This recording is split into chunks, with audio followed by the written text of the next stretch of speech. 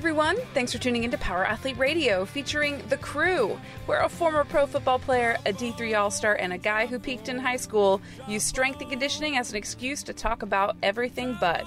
Now here's John, Luke, and Tex. Drive on, kick the wheels right before the hammer strikes. Make sure the level's far from low. I got them girls shining oh so bright. Got a pocket full of change for the toll. I'm smoking, going down the road. Ladies and gentlemen, Children of all ages. it's that time again. Tex? Power Athlete Radio time? Sure. Boy, you just ruined our shtick. Or maybe I'm you're not making- tracking on the shtick. What was the shtick? It's riffing, baby. You just riff. You just riff with it. You just feel the energy, feel the rhyme. Feel the flow. Doing Ride the bull dance. Do the bull dance. It's podcast time. That's right, people. Power Athlete Radio is here. You're listening. I'm Luke. That's Tex. Tex? And then that's John. I'm John, John Welborn, founder, CEO, Power Athlete, friend of the podcast. friend of the podcast. That's right, ladies and gentlemen. We are here to take a listener question. As you may or may not know, Power Athlete Radio has a hotline. It's connected to a phone. You dial these numbers, and you will reach our answering machine. It's actually Luke's phone, so you can call him all hours of the night. Yeah, that's fine. My phone's always on Do Not Disturb. I, in fact, have no notifications. It's the best thing in the world. And, and definitely send your love. Send your questions. 929-ING-ING-0. That's 929-464-4640. And let us know what you're thinking. Be bold, be brief. Some of our lovely listeners like to leave 3-minute voicemails. Some don't. Today, we don't have a 3-minute voicemail. Ooh. Was it 5? We're in double digits now. Oh, God. All right, so here's what we have today, boys. You ready? You ready for this little bad boy? Here we go. Hey guys, it's Matt Potter calling from Montreal, Canada. My question is in regards to bedrock. I'm curious if you guys had an extended period of time with an athlete, is a post-pubescent athlete that I'm talking about, let's say 2 years or more, would you implement some kind of pre-bedrock block? And if so, how would that look? And if not, I guess just ignore everything I just asked you. Nope. Have a good day. Thank you guys. Bye. Bye. That's the best part. Bye. So Matt is so Bedrock. Let's just start with Bedrock. Bedrock is our foundational program. It is the ideal entry point for anyone who is weight room ready. Is that a good way to put it? Yeah. We take you on. We put you on a tried and true progression. You're going to come out the other side. You're going to come in. What's this line from Fight Club, John? A wad of cookie dough? And you're going to come out carved of wood. Yeah. Right? Carved out of wood. Uh-huh. Is that what a man looks like? That's Bedrock. It's tried and true. I've been there. I've done it. I think. No, I definitely started on collegiate template. No, I think it was pro. When I started cross football. Common mistake. Yeah. Common mistake. This Start is here. the for those who are longtime CrossFit football folks, like back in 2008, 9, 10, early adopters, this was the amateur. Bedrock is an evolution of the amateur strength template. Right? Mm-hmm. So Matt is asking, we've got some young athletes that might not be weight room ready biologically, because that's a tricky thing. Common question. What age can we start with kids lifting weights? Well, it kind of depends. I think you can do it from a young age. I mean, all the research, I read this like 10 plus years ago. I mean, there was some really cool training manuals that the Russians put out. And I remember some of the research we looked at the time talked about, don't quote me on this, don't email me asking me, because I can't remember exactly where it is. But it basically made the case that they found that they took like two groups of kids. One, they put them in a kind of a strength gymnastics, kind of tumbling kind of a training system. And then the other kids that they didn't. Uh-huh. And then after about puberty, about 12, 13, 14 years old, they threw them all in the same pool for strength training. And the kids had some exposure to something beforehand that looked like gymnastics, sprinting, running, jumping, tumbling, swinging kettlebells, whatever it looks like, gained muscle at a dramatically greater rate than those that didn't. And I've always remembered the term, there was a priming of the pump effect, that the early onset of exercise allowed the kids to grow much faster and develop much faster. So there became a whole pre-training, kind of pre-puberty. This is what physical training looks like before Right. you get to the barbells. And it wouldn't make sense. I mean, you probably could put a kid under a barbell. A kid's going to get stronger if you're measuring strength by their ability to move a heavier load, Well, right? from point A to point B. Yeah, yeah. But the problem is, and I think where we run into this is, how do I say this? Like, you don't, like, lifting weights in a fixed plane, like, hey, I'm going to put my foot in a bilateral squat and I'm going to squat up and down with a weight, will be a driver for strength and athleticism and other things, but that stimulus alone will not develop athleticism. There's more to the Yeah, like, I mean, the ability to seamlessly and effortlessly combine primal movement patterns through space to accomplish a known or novel task, power athlete definition of athleticism, the ability to seamlessly and effortlessly move through space, Uh-huh. right? So, like, are you moving through space in a bilateral hip hinging movement? Yes, but not in the sense, like, you don't look at somebody squat and be like, God damn, they're athletic. No, but you watch somebody jump and move and run and change direction and spin around and do all these things. So I think something that fosters and develops athleticism, develops body weight awareness, something like gymnastics, tumbling, pull-ups, I mean, anything that's form of body weight, changing orientation, like swimming, where they can develop a ton of load and a bunch of metabolic systems that enable them to handle load because the swimming, is in a buoyant nature. Something that involves hand-eye coordination, whether that be like a sport, something that allows them to move through space in relationship to another individual. And then I think just a ton of running. I mean, the ability to develop speed and like conditioning and all those key factors at a young age has to play massive dividends. Yeah, there's a lot at play and there's a lot of opportunity because number one, to expect like a young kid to have the discipline and focus to hit like a full training session of just exercise is probably unrealistic. Is that fair? Unless you're in like a communist country where you can just mandate it, right? Well, so when I trained with Rolf back in the day, early in my NFL career, he used to have these parents that would hire him to train their kids. And so they would I had these 8 and 10-year-old kids. The parents would drop them off and they'd be like, okay. And they'd drop them off and Rolf would be like, okay, come back in an hour. We're going to lift weights and train. The parents would leave and we would just play games with the kids. Right. And which can be is a training stimulus. They were, but the parents wanted them to do sport specific training. Right. And Rob's like, no. But Right. I'm going to put them into a training environment. It would tag chasing. I mean, he had a tag game that was on the squat rack where the ground was lava and there was just a bunch of different stuff. So it just is really limited on your creativity. But I would caution you against taking a prepubescent kid and being like, 3 sets of 5 on the back squat, 3 sets of this. Because the training stimulus there, the desired training stimulus of an overloaded a progression phase that is approaching overload is hypertrophy, right? That's what we're looking for. But that's not the only training stimulus that's available to help long-term athletic development. So it's unrealistic, I guess, of your training program, the primary training response to be hypertrophy for a young kid. Yeah. So why apply that stimulus other than it may be valuable to start building that pattern? Is that a safe safe approach? So introduce these barbell lifts not as a training stimulus for strength, but as a coordinative ability. Well, just yes, teaching, no, Tex? teaching the movements. Well, we want to give them the opportunity to practice movement. And this is our project with the middle school way back. And how we progressed, we introduced and began with posture and how you're able to connect. And this begins to be your teaching thread throughout of it. Your foundation for the kids is posture. And bring it back to the dinner table or the classroom and make them aware.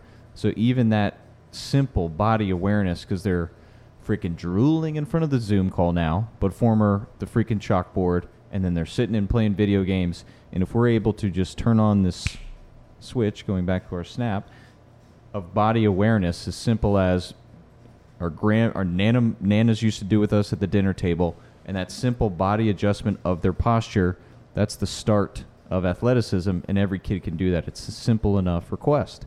From there, we start to then challenge that, and as John introduced, we have the squat, the lunge, the step up, and our primal, our foundational movements, and we can create more dynamic demands.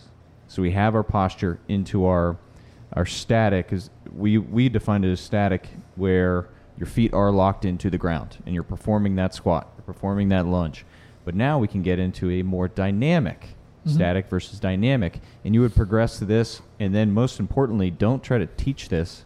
Just set them free for these dynamic movements, pushing, pulling, playing, running, jumping, squatting, catching, throwing, and have them throw weird objects. Well, it could be. It's like just gamify exactly. it, right? So, But yeah, think of red light, green light, right? Like Well- that is a mixture of isometrics and dynamic movement, because you could do like a red light, green light through lunging, through squatting, through push-ups, through hanging on a bar.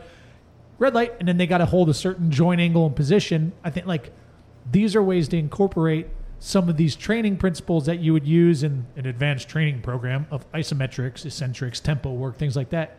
Gamify it.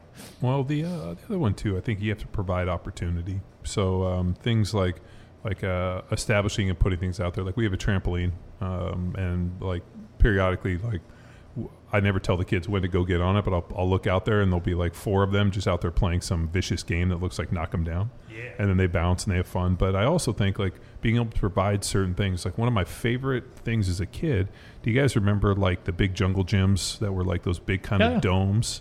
And like you kind of had to go across and this, and we would play like King of the Mountain, and you would swing in here and you couldn't touch. Like as I think about that, like what an incredible thing, the ability to like actuate from side to side, swing here, use your legs, get up, not get knocked down, get up on top, climb over different, kind of a sphere over different angles.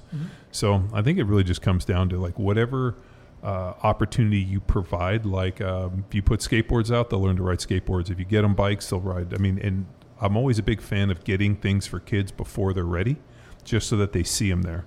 Like, have a bike with training wheels, but also maybe get another like smaller bike that doesn't have training wheels, so that you can kind of get them into both environments. I've just seen that like whatever we provide, they will play with. And I think what happens when new parents come in, or whatever it looks like, they don't do it until they think the kid is ready. Just get them that stuff, and then do it with them, like do it for them. Well, kids learn by watching, but it's also really interesting to let athletic problem solving happen. Where like we got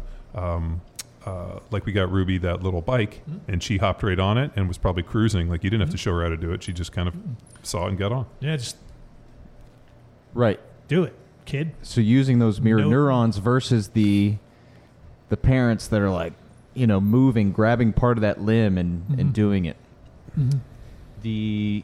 What I would focus for Potter, so Potter he's been through the Power Athlete methodology, Block 1, and I would have him focus on everything outside. So if he's educating other educators to be in this position, like we're trying to educate an educator right now, I would focus more on everything outside, not the X's and O's and exactly what to do, but the emphasis in getting your kids to enjoy fitness, movement, so much that they continue to now create a behavior and a passion and a love and a connection to their time with Coach Potter and the teachers, so that then they stay connected to movement for the rest of their lives. They had so much fun in gym class. The point being is like I think, and John Tex, correct me if I'm misunderstanding, going to what Rolf was doing and what you're talking about here, Tex, is like what specifically you're doing is at this point for most people inconsequential.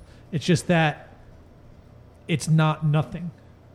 Like that you have a pretty wide margin of error for any sort of thing that looks like activity or fitness. The only thing that will kill activity is the fucking TV. Like the TV and the computer. I'm not kidding you. Like if the TV, they know that the TV exists, and I was laughing with my wife the other day, not really laughing, but we were kind of like, fuck. When we were kids, right, and we'll go back in time, like you got the TV guide, or you knew when your show was on, you got that TV show. guide. Right? Like, hey, we knew like this was our show. You watch the show, and then you turn it off because there was nothing else. You didn't sit there and keep watching. It's not like Netflix where it just keeps spooling. And then also they know that anything that they want to watch, and especially stuff they want to watch, is on that TV right now. I remember looking at the TV and being like, nothing's decent's going to be on for another 3 days. We'll just go outside. Wheel of Fortune. And so I'm out. So what I did is I hit the clicker, And then they went and got the clicker from upstairs. So now I just take the power cord.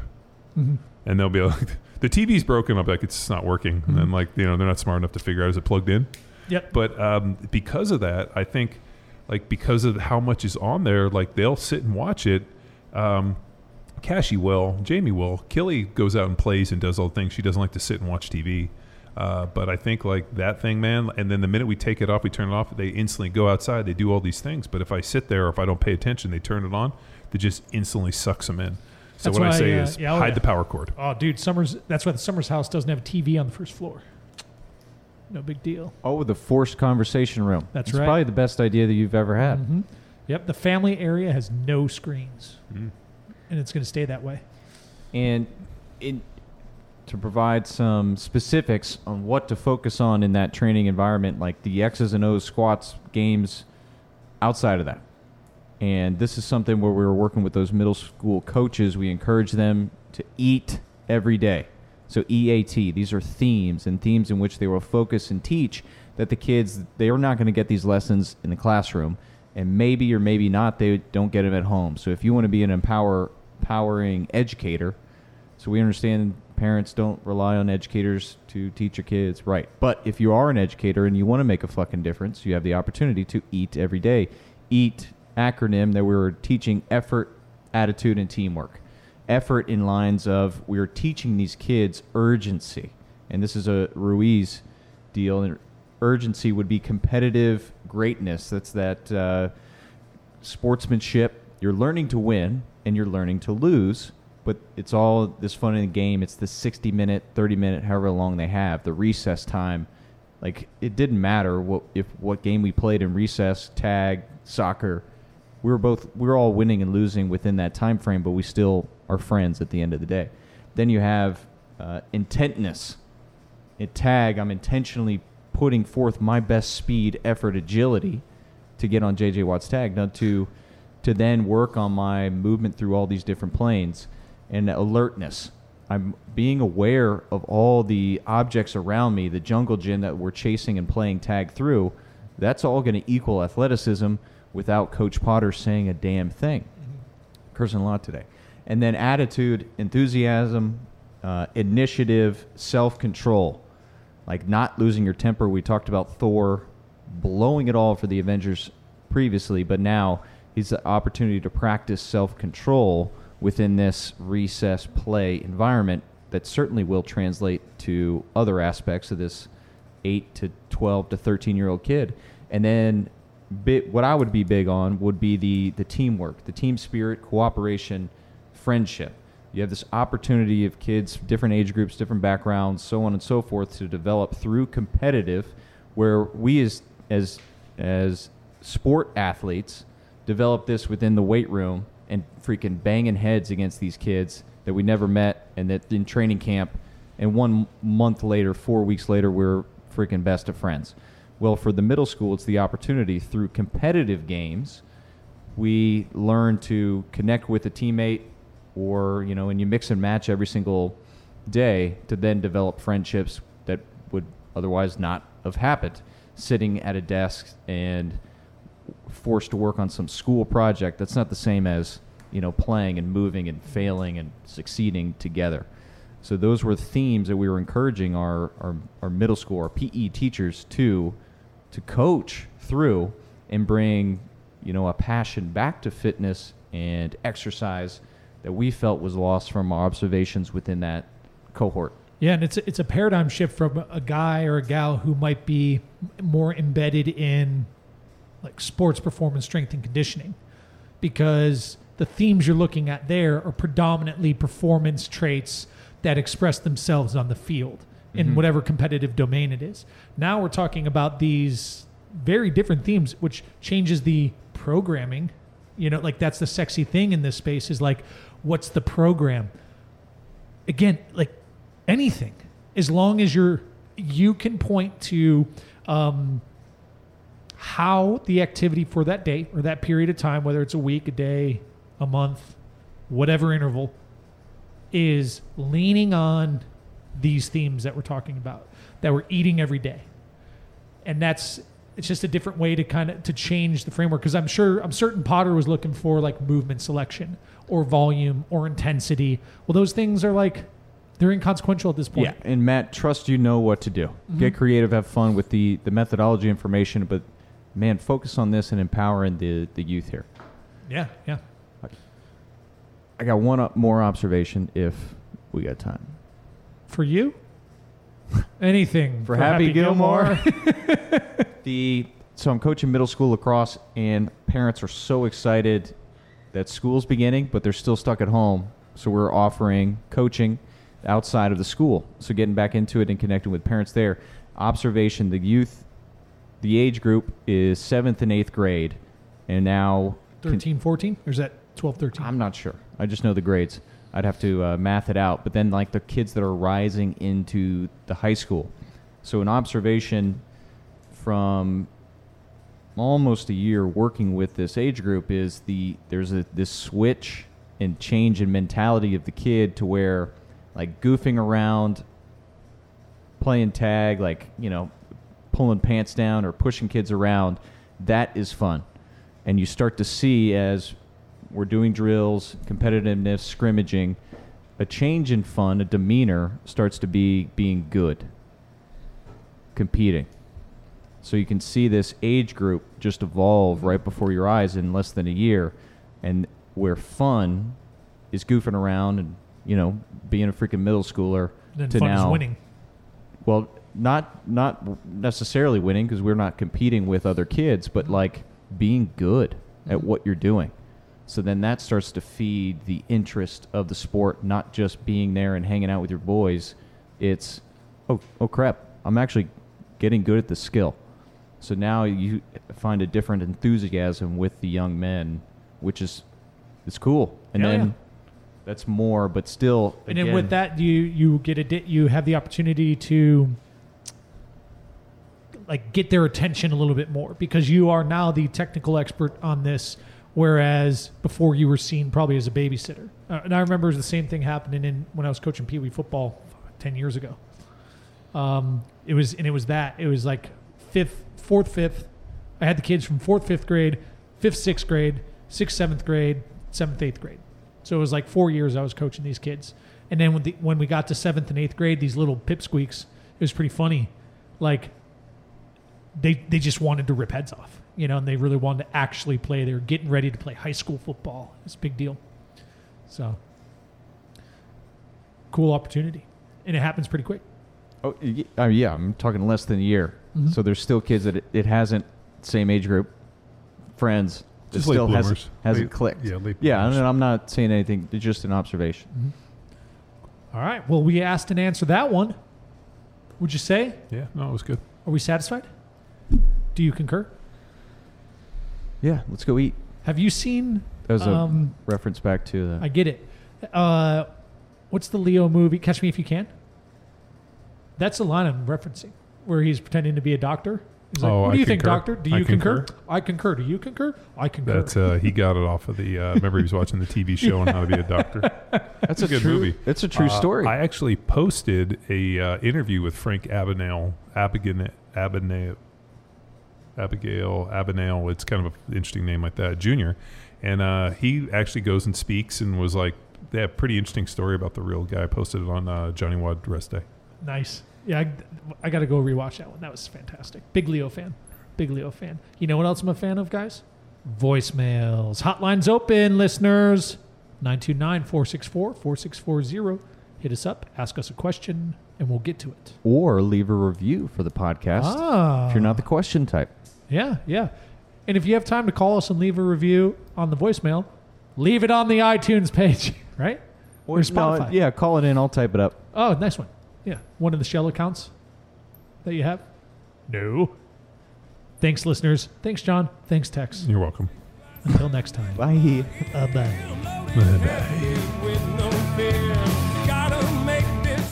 Now it's time for you to empower your performance. Head to powerathletehq.com/training to choose from a number of programs to meet your specific performance goals.